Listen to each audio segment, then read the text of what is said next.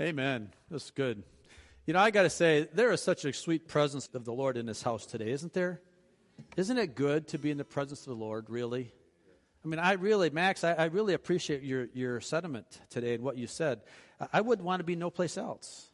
And I just can't believe that anyone would want to be anyplace else. You know, when the Lord is moving and the Lord is reaching down to us and saying, I love you and I want to spend some time with you, what better place can we be than in the presence of the Lord? I mean, can anybody tell me a better place? How about the beaches of Jamaica? How about the best golf course in the world? How about the best ski hill, Max, in the world? Would you rather be skiing today on the best skiing hill in the world? No, because, you know, there's a presence here. And when we can be in the presence of the Lord, there is fullness and there is peace and there's satisfaction and there's joy and there's an assurance of hope that we have more in store. Wow. I just can't even begin to appreciate what God has in store for us. Now, in this world, He's got many good things in store for us. We may not see it all the time. You know, in our Sunday school class today, we were talking about Joseph and the dreams that Joseph had. And you know that Joseph spent 13 years in prison for a crime he didn't commit? 13 years. Now, we probably skip over that most of the time if we ever read the story. We read a story in 15 minutes and we think, well, it just took him 15 minutes to get the job done. But 13 years, think about it. What were you doing 13 years ago? Joseph spent 13 years in prison for a crime he didn't commit, and he had all the dreams prior to that God had given him, that the sun and the moon and the stars would bow down to him. But yet he spent 13 years in a dark, dingy, cold, dirty prison. You know, there had to be some thoughts going through Joseph's mind through those years of saying, God, where are you? Where are you, God? And maybe you're kind of feeling some of those same thoughts this morning. God, where are you? Maybe you're in that prison sentence right now.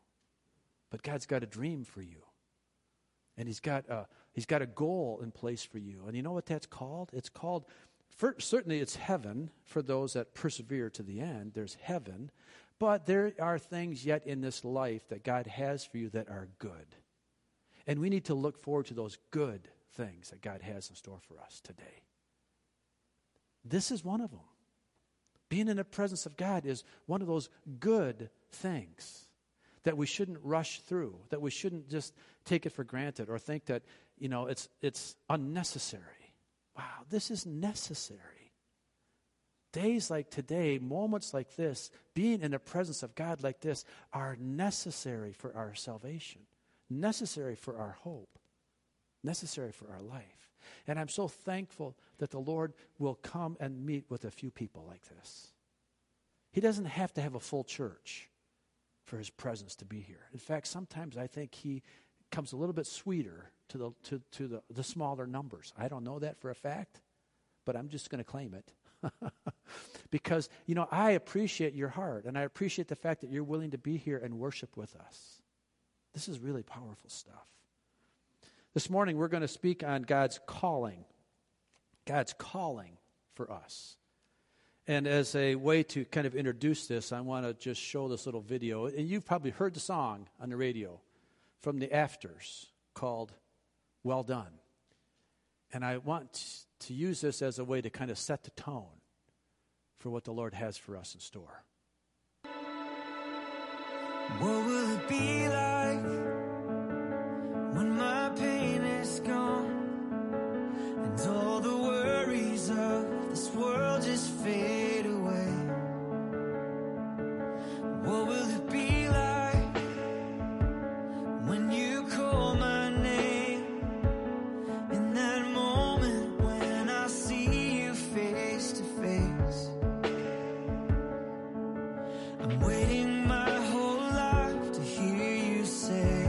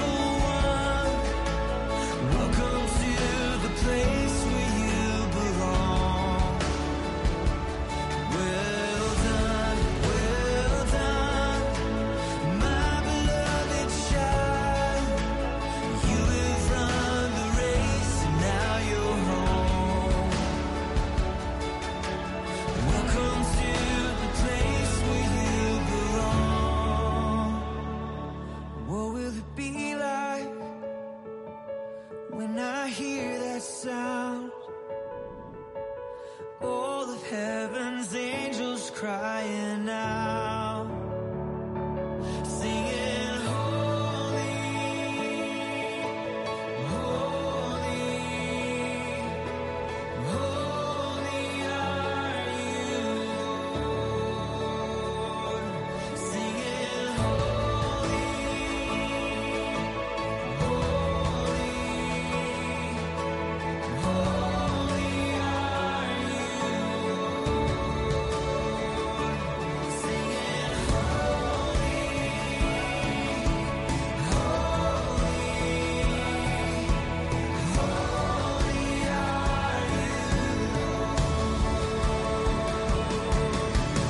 waiting my whole life for that day.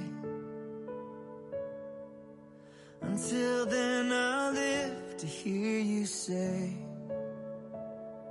well done, my good and faithful one. Welcome to the place where you belong. Well done, my beloved child. You have run the race and now you're home. Welcome to the place where you belong. Well done.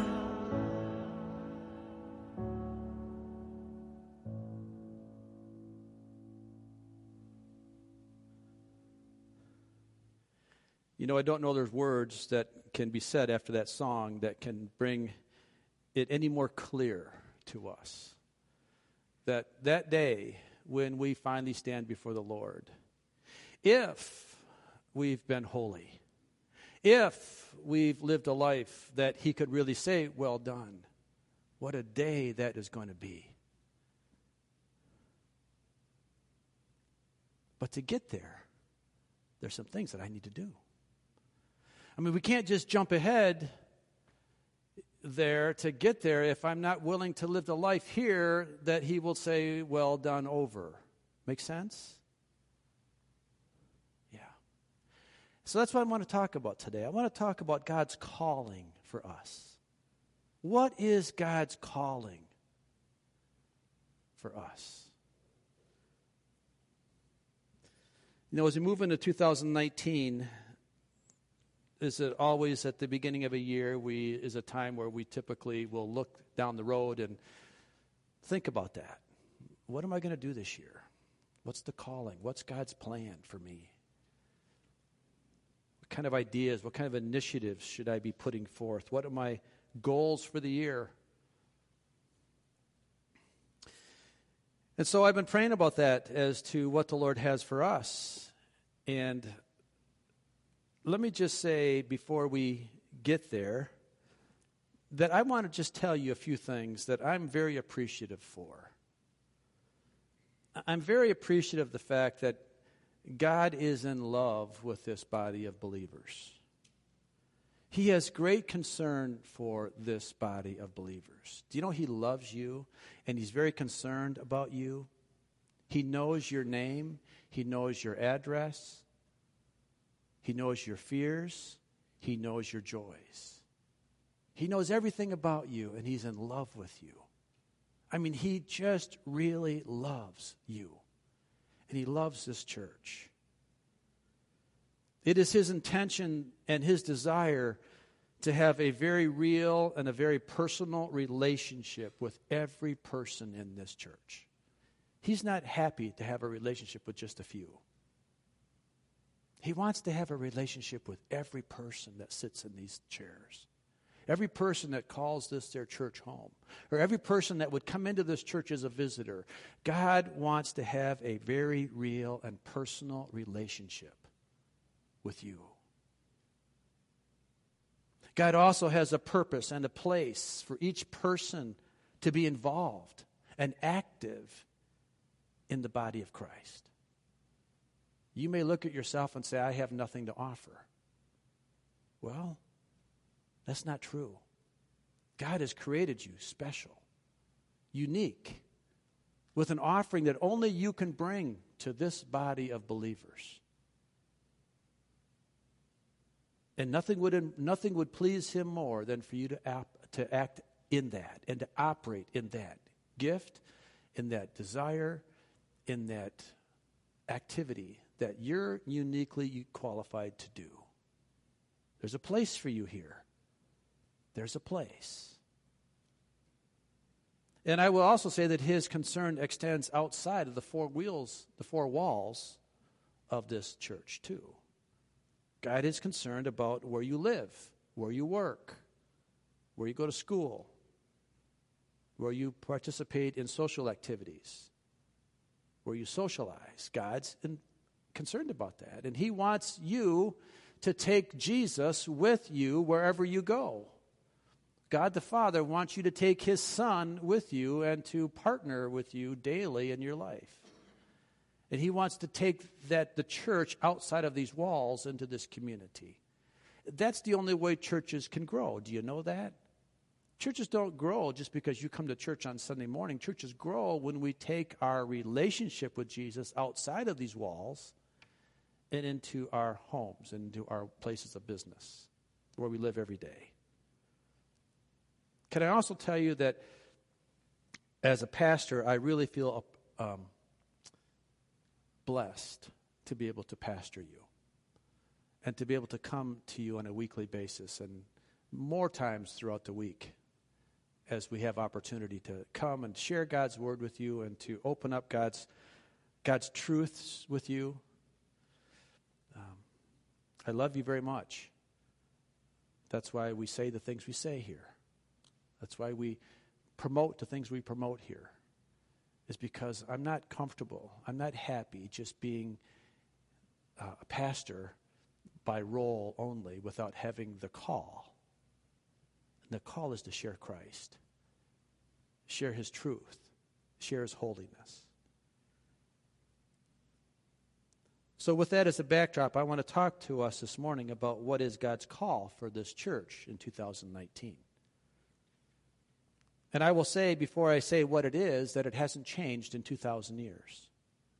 God's call is the most consistent thing that's ever existed in this universe. He doesn't change his call with the social norms of the day. He doesn't change his call because he has a bad day or I have a bad day. So as we begin to talk about what his call is, I want to make sure that we understand the proper context of what it is. Now, I think some of us have a thought process that when we think about God's call or God's will, that it really is maybe not exactly what I'm talking about today. Many times we think of God's calling for us as a life itinerary for us. In other words, God, show me what you want me to do today and tomorrow and the next day, and show me what my path forward is. Give me the crystal ball, Father, of your will for my life. And I will say that that's not necessarily a biblical way to pray that. Because, first of all, if we knew what God had in store for us tomorrow, it may very much upset you. Think about Joseph. We talked about that at the beginning. When Joseph had this dream back when he was a boy in the shepherd's field, he had a dream that the sheaves were going to bow down to him. Then he had another dream that the stars and the moon were going to bow down to him and so forth. If God said, well, Joseph, before that dream comes to bear, you're going to spend 13 years in a prison for a crime you didn't commit. Now, do you think that would have caused maybe some issues for Joseph? Yeah, and I think there are some things in our life that God's just saying, I just can't tell you, guys. You just have to walk day by day and trust me. And in that trusting me, I'm going to prove to you, and you're going to prove to me who you really love. Because I promise you, he says, I promise you that you will not walk it alone. Even in those days and nights in prison for Joseph, he wasn't alone. He might have felt alone, but God was with him. God was protecting him from the other inmates and from the diseases and all the other things that might have come around because God had a plan for Joseph, and that dream was going to be fulfilled, but in God's timing and not necessarily in Joseph's timing. And the same thing for you and I. God has a plan for your life. And we don't know what it is necessarily. So in the way we talk about a calling, what God really wants from us is something that only we can give back to him, and that is our love. God's calling to us is holiness. God's calling says, be holy so that I can have relationship with you. Because unless I'm holy, I can have no relationship with God. And we're going to flesh this out as we go throughout this day. We're going to see scripturally why this is true. That I must be holy and righteous according to God's standards, not according to my standards.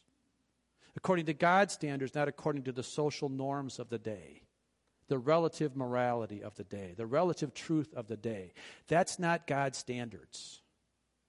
So when God's calling is to be holy, that is something that is unchanging. It is something that started back when God created the world.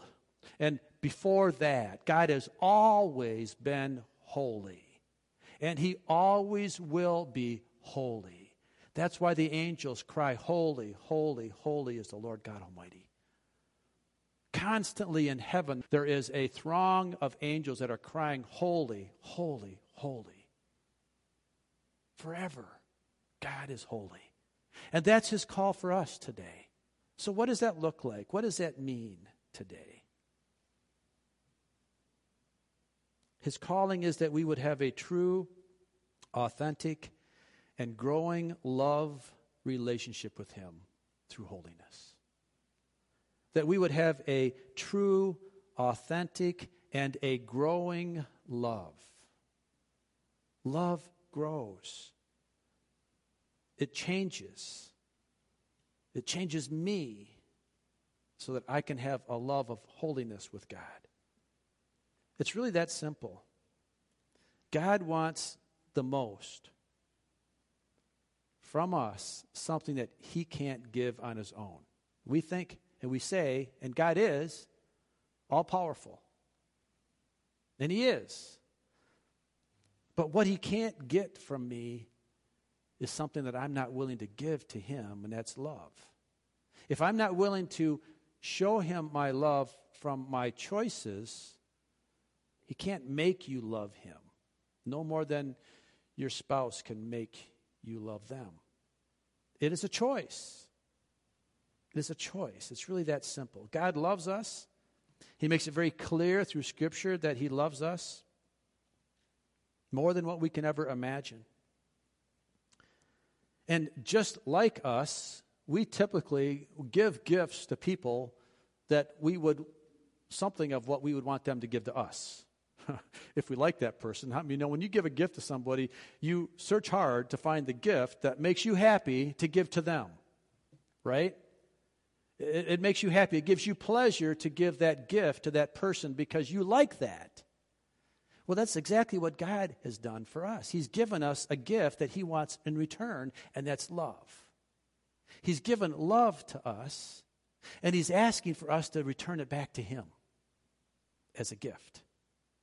So his calling for us is for us to draw close to him. Our calling is to be every day drawing closer to Christ than I was yesterday. That's my calling. It's that simple. It doesn't have to be more difficult than that. And then as I walk in that calling, loving him more today than I did yesterday, there are some things that I'm going to do that are going to be pleasing to him. And there are some things that I'm going to do that are going to please other people. Because if I'm really living to love God, love will create a pleasing action. So that's really all we need to be concerned about. Loving the Lord with all of our hearts. And returning that love back to him.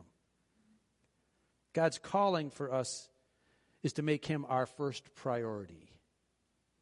Because he's already made us his first priority. Do you think that? Do you realize that? That God has already made you and me his first priority. So he's asking us to give that back to him as well.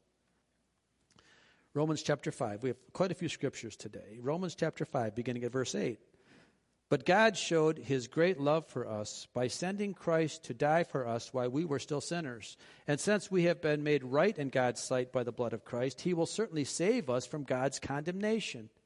For since our friendship with God was restored by the death of his Son while we were still sinners, we will certainly be saved through the life of his Son. So now we can rejoice in our wonderful new relationship with God because our Lord Jesus Christ has made us friends of God.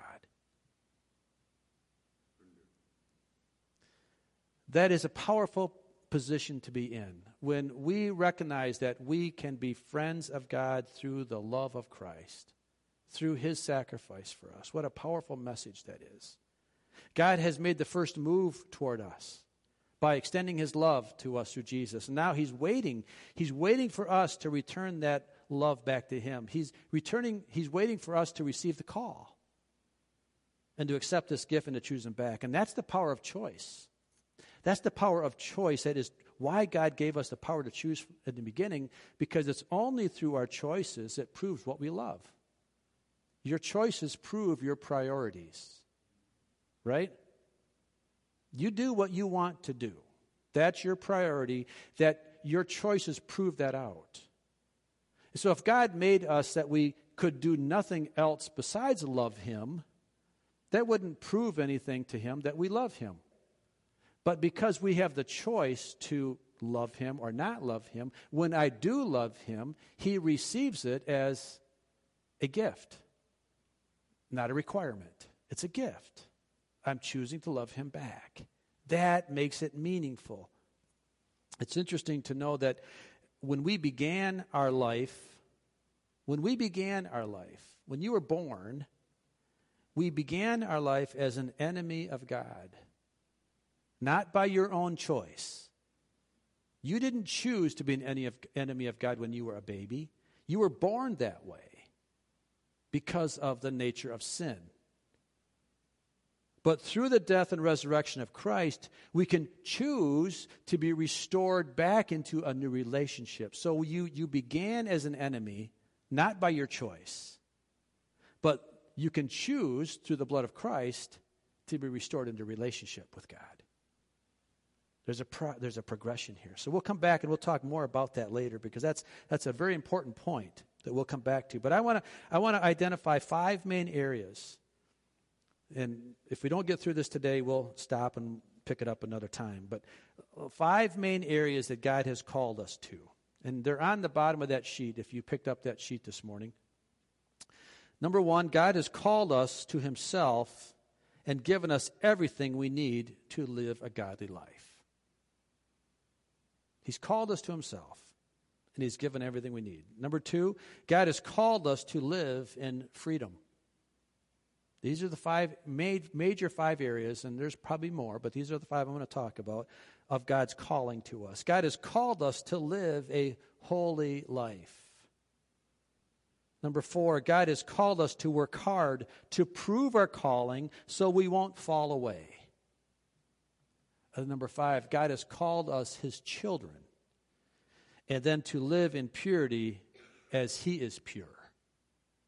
And we're going to talk about all these later throughout the day, and hopefully they'll make sense. Number 1, God has called us to himself and given us everything we need to live a godly life. 2 Peter chapter 1, starting at verse 3. In the New Living Translation, it says this: by his divine power, God has given us everything we need for living a godly life. We have received all of this by coming to know him, the one who called us to himself by means of his marvelous glory and excellence.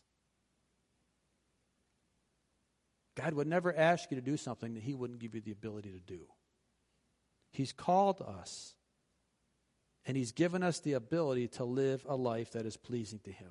God's desire is for us to be reconciled to him, as we've already said, and then he gives us the means to live a life that is holy and able to stay in his presence. How do we do this? Well, let's read on the same passage, 2 Peter chapter 1, beginning at verse 5. It says, the Living Bible translation says it this way: but to obtain these gifts, you need more than faith.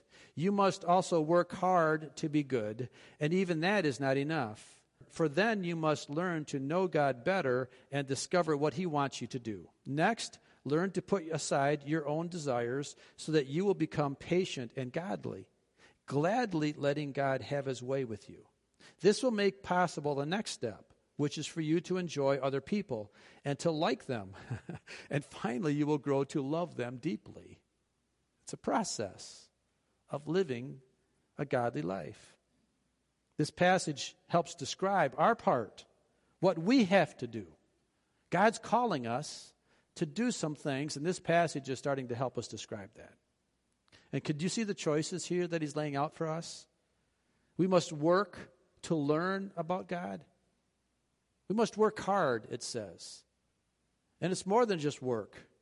We have to put things into action. And then we are to learn to love people as God loves people. That may be harder for some of us than we want to admit. But by this definition, this is really learning to fight the good fight that we've been talking about for the past number of weeks prior in the last part of 2018. To fight the good fight. How do we do this? Well, we do this by putting our desires and accepting God's desires. And we do this by learning to love what God loves. And we'll talk more about that as we go through. The second thing that God has called us to do, He's called us to live in freedom. He's called us to live in freedom. Galatians chapter 5, beginning at verse 13, then skipping to 16 and 17. He says, "For you have been called to live in freedom, my brothers and sisters. But don't use your freedom to satisfy your sinful nature. Instead, use your freedom to serve one another in love." Okay, let's continue on. So I say, in verse 16, "So I say, let the Holy Spirit guide your lives. Then you won't be doing what your sinful nature craves. The sinful nature wants to do evil, which is just the opposite of what the Spirit wants. And the Spirit gives us desires that are outside of what the sinful nature desires. These two forces are constantly fighting each other, so you are not free to carry out your good intentions. But when you are directed by the Spirit, you are not under the obligation to the law of Moses." This, again, is defining for us the good fight that we've been talking about. God's calling for us is to be set free. Hear me, set free from the obligations of the law that men bring and also the sin that Satan brings. He talked about the obligation of the law of Moses. Now, the Old Testament had a number of laws. Fortunately, because that Jesus came to fulfill those laws, most of them we're not having to fulfill now. The moral laws, like the Ten Commandments and the moral laws, yes, we're still to fulfill the moral laws, but the civil laws of their dietary restrictions and all of the sacrifices that they had to do and all those, we're free from those today because Christ fulfilled them. Because Christ became the sacrifice. So we don't have to go back and kill animals and the blood of goats and rams to fulfill our obligation to sin. Christ did that. So we're not obligated to those civil laws of the Old Testament. Clearly, the moral laws we still live under because those are things that are moral. Those things don't change.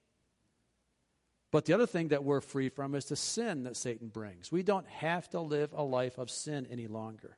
We're free to serve God by the power of the Holy Spirit. And that's the key thing, that I can't do this on my own. Even though I have to, it requires my effort.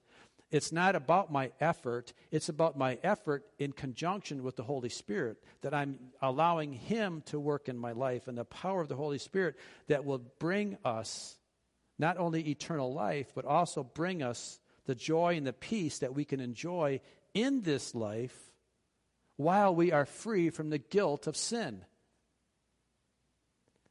There's nothing better than to live a life free from guilt. And there's nothing worse than living a life always guilty. I think we all can remember the times when we were younger that we knew when we did wrong and the guilt that we had to face coming home to face mom and dad. It was not a good feeling.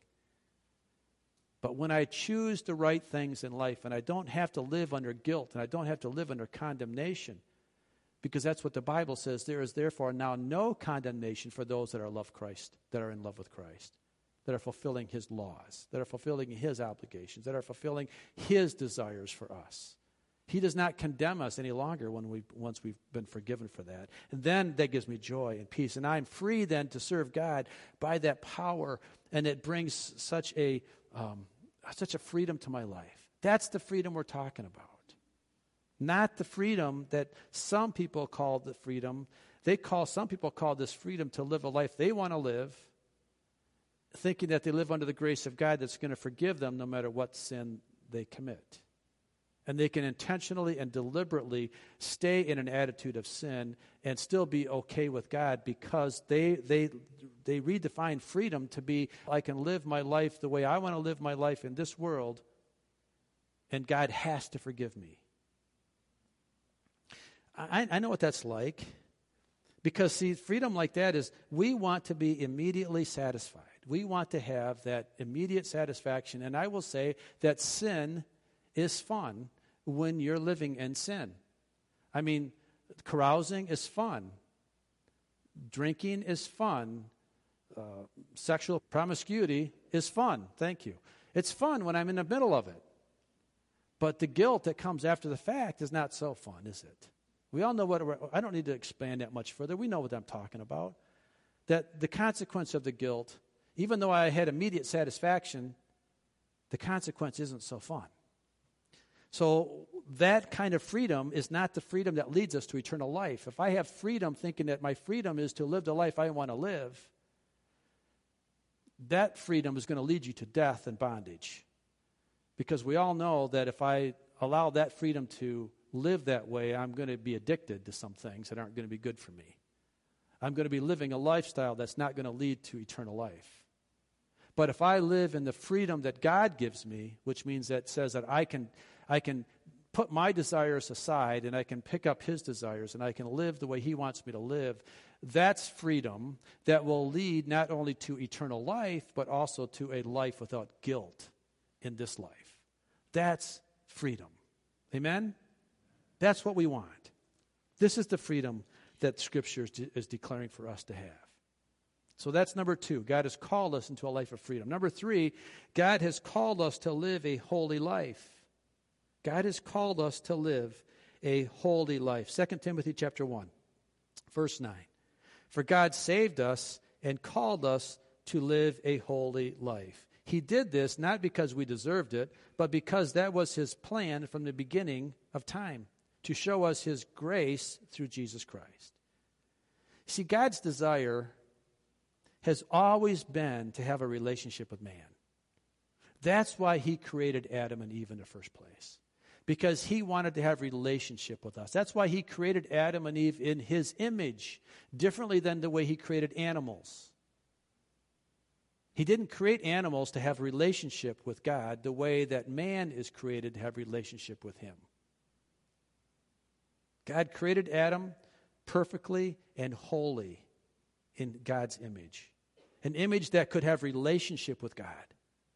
And what I find so interesting here is that Adam began his life in holiness, and then through Adam's sin, he became unholy. Adam began his created life holy in relationship with God, and through his sin, he became unholy. Whereas, on the other hand, for us, we begin our life unholy. Because of Adam's sin, we begin our life unholy, and through the Christ's redemptive power, we can become holy. You see the difference? Adam started one way and ended this way. We began the way Adam ended, but yet we have a choice to not stay there. We don't have to stay in that sin because God says, I'm calling you to be holy. And he does that, and he calls us through the power of Christ to receive Jesus as our Savior and then not stay in the place that we first met him. That's the power of holiness. Romans chapter 1, verse 17 and 19 through 19. For the sin of this one man, Adam, caused death to rule over many. But even greater is God's wonderful grace and his gift of righteousness. For all who receive it will triumph over sin and death through this one man, Jesus Christ. Yes, Adam's one sin brings condemnation for everyone. But Christ's one act of righteousness brings a right relationship with God and a new life for everyone. Because one person disobeyed God, many became sinners. But because one other person obeyed God, many will be made righteous. What a beautiful plan.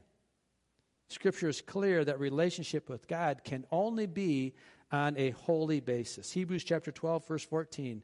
Make every effort to live in peace with everyone and to be holy. Without holiness, no one will see the Lord.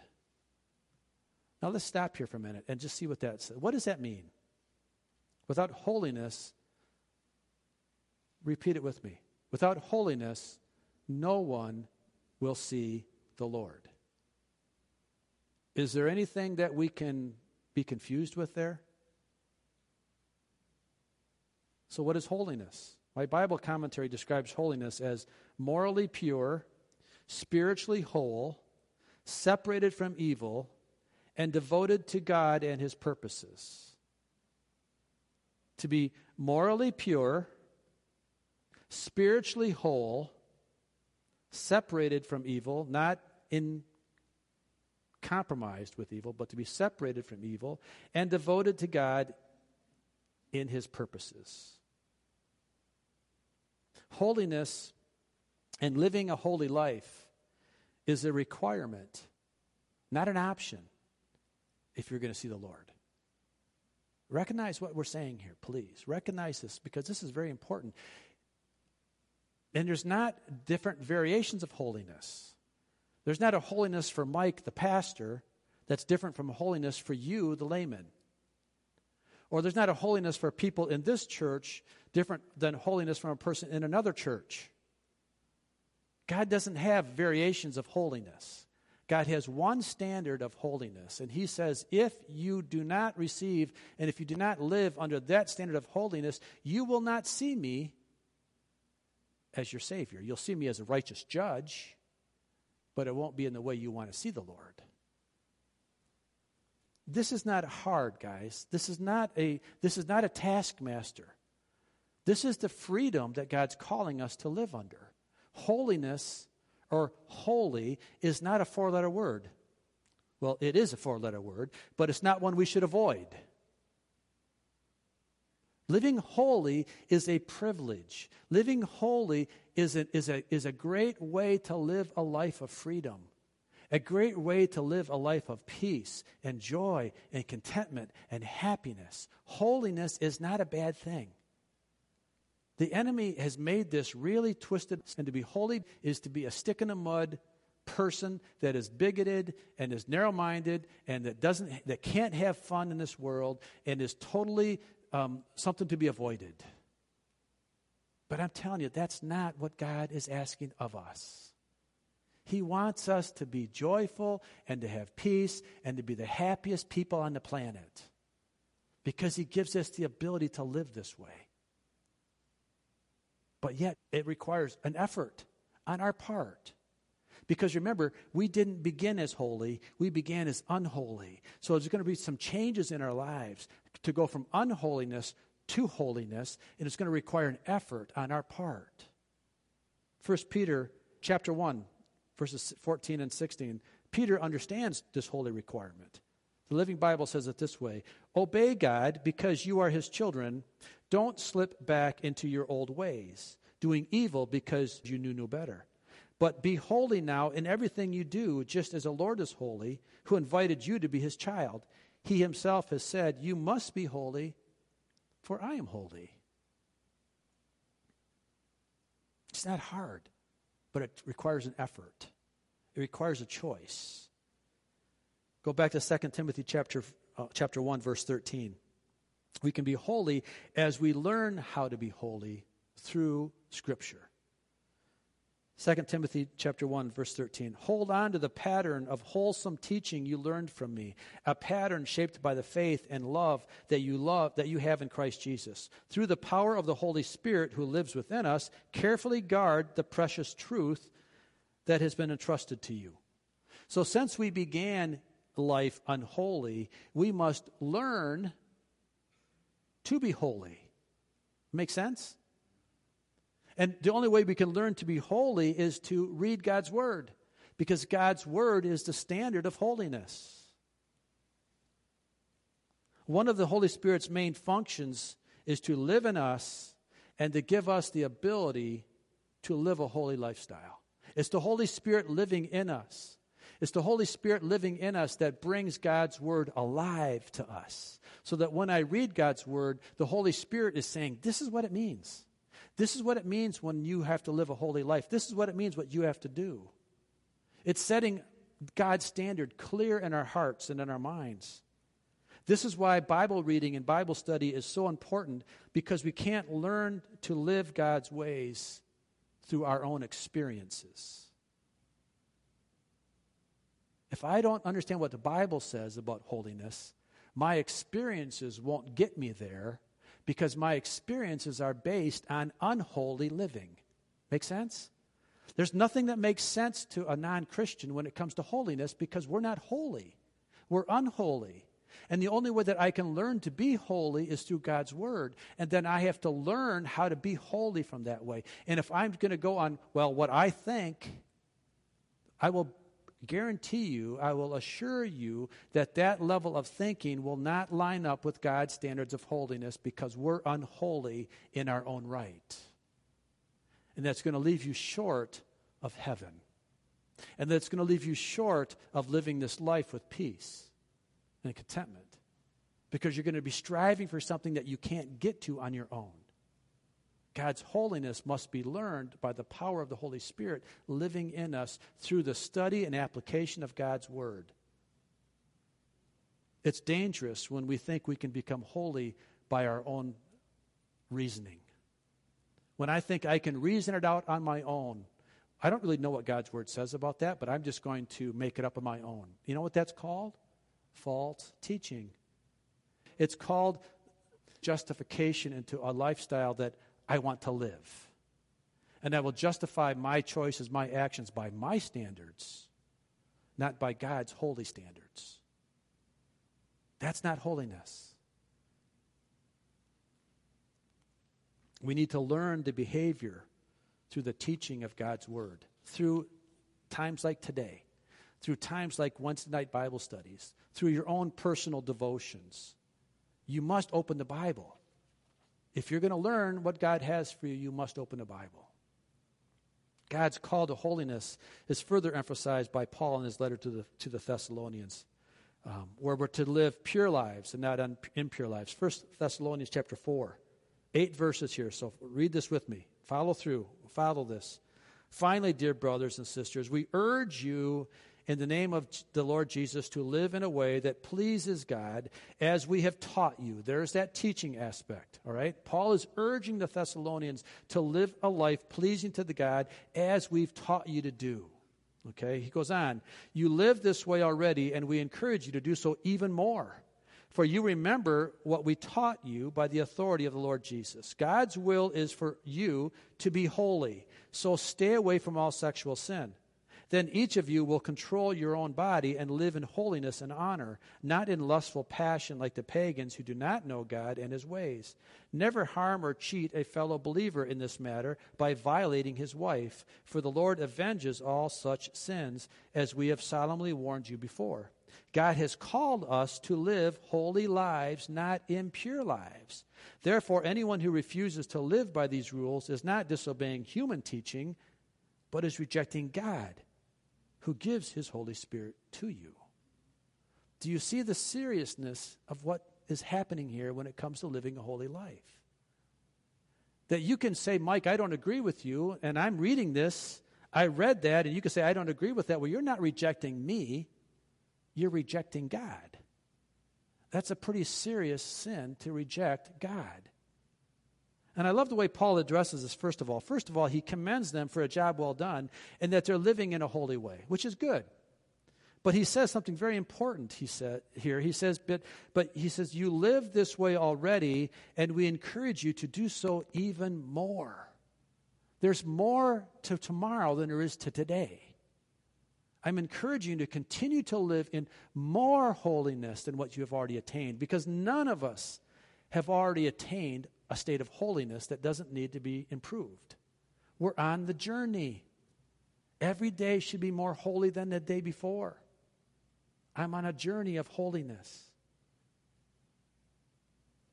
We need to live in a regular habit of seeking God's forgiveness through an attitude of love for Him, so that we are always seeking His level of perfection.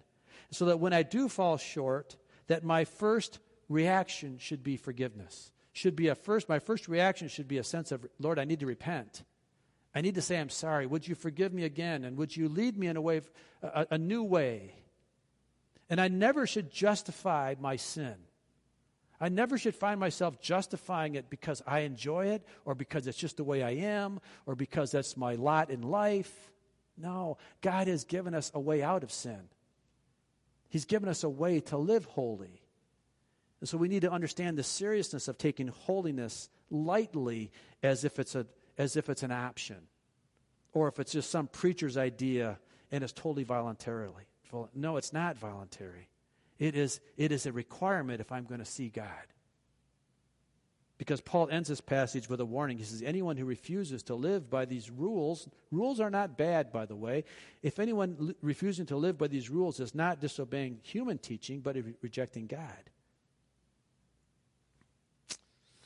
Number 4, God takes us to the next level of God's calling through God is calling us to work hard to prove our calling so we won't fall away.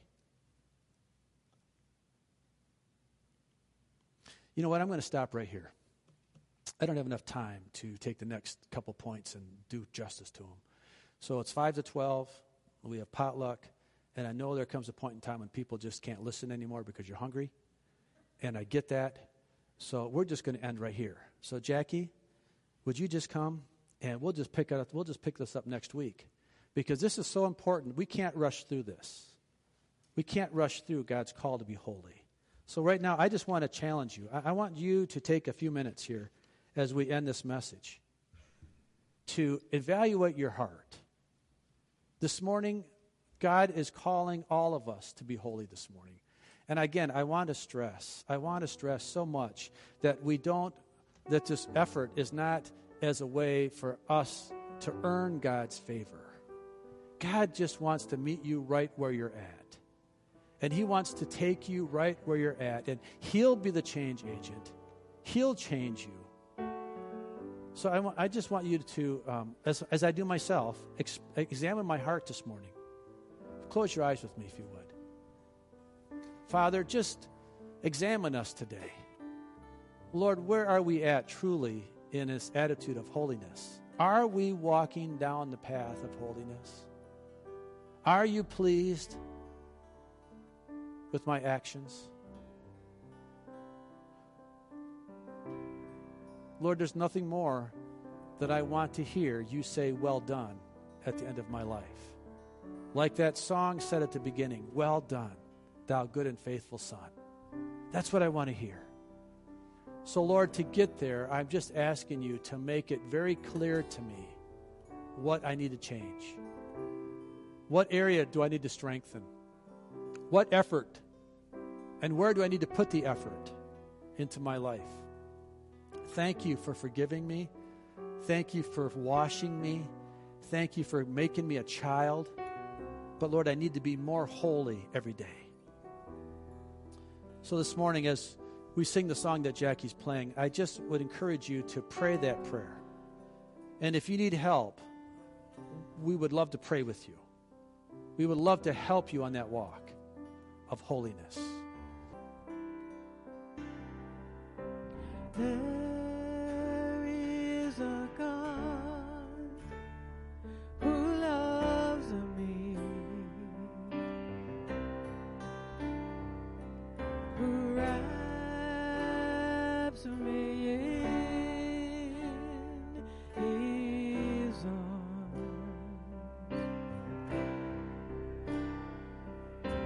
There is a place where I'm changed,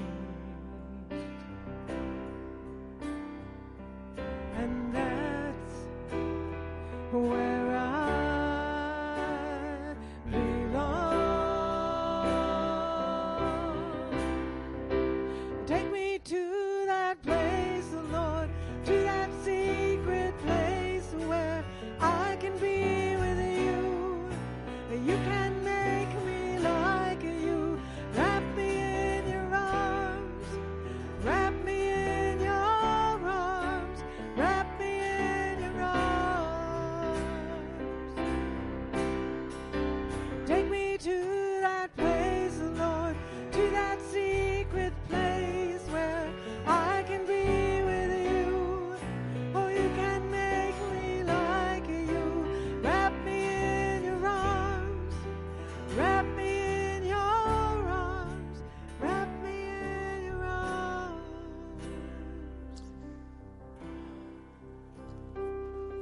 Father, I just thank you now for this promise. I thank you, Lord, that you're willing to wrap us up and you're willing to embrace us.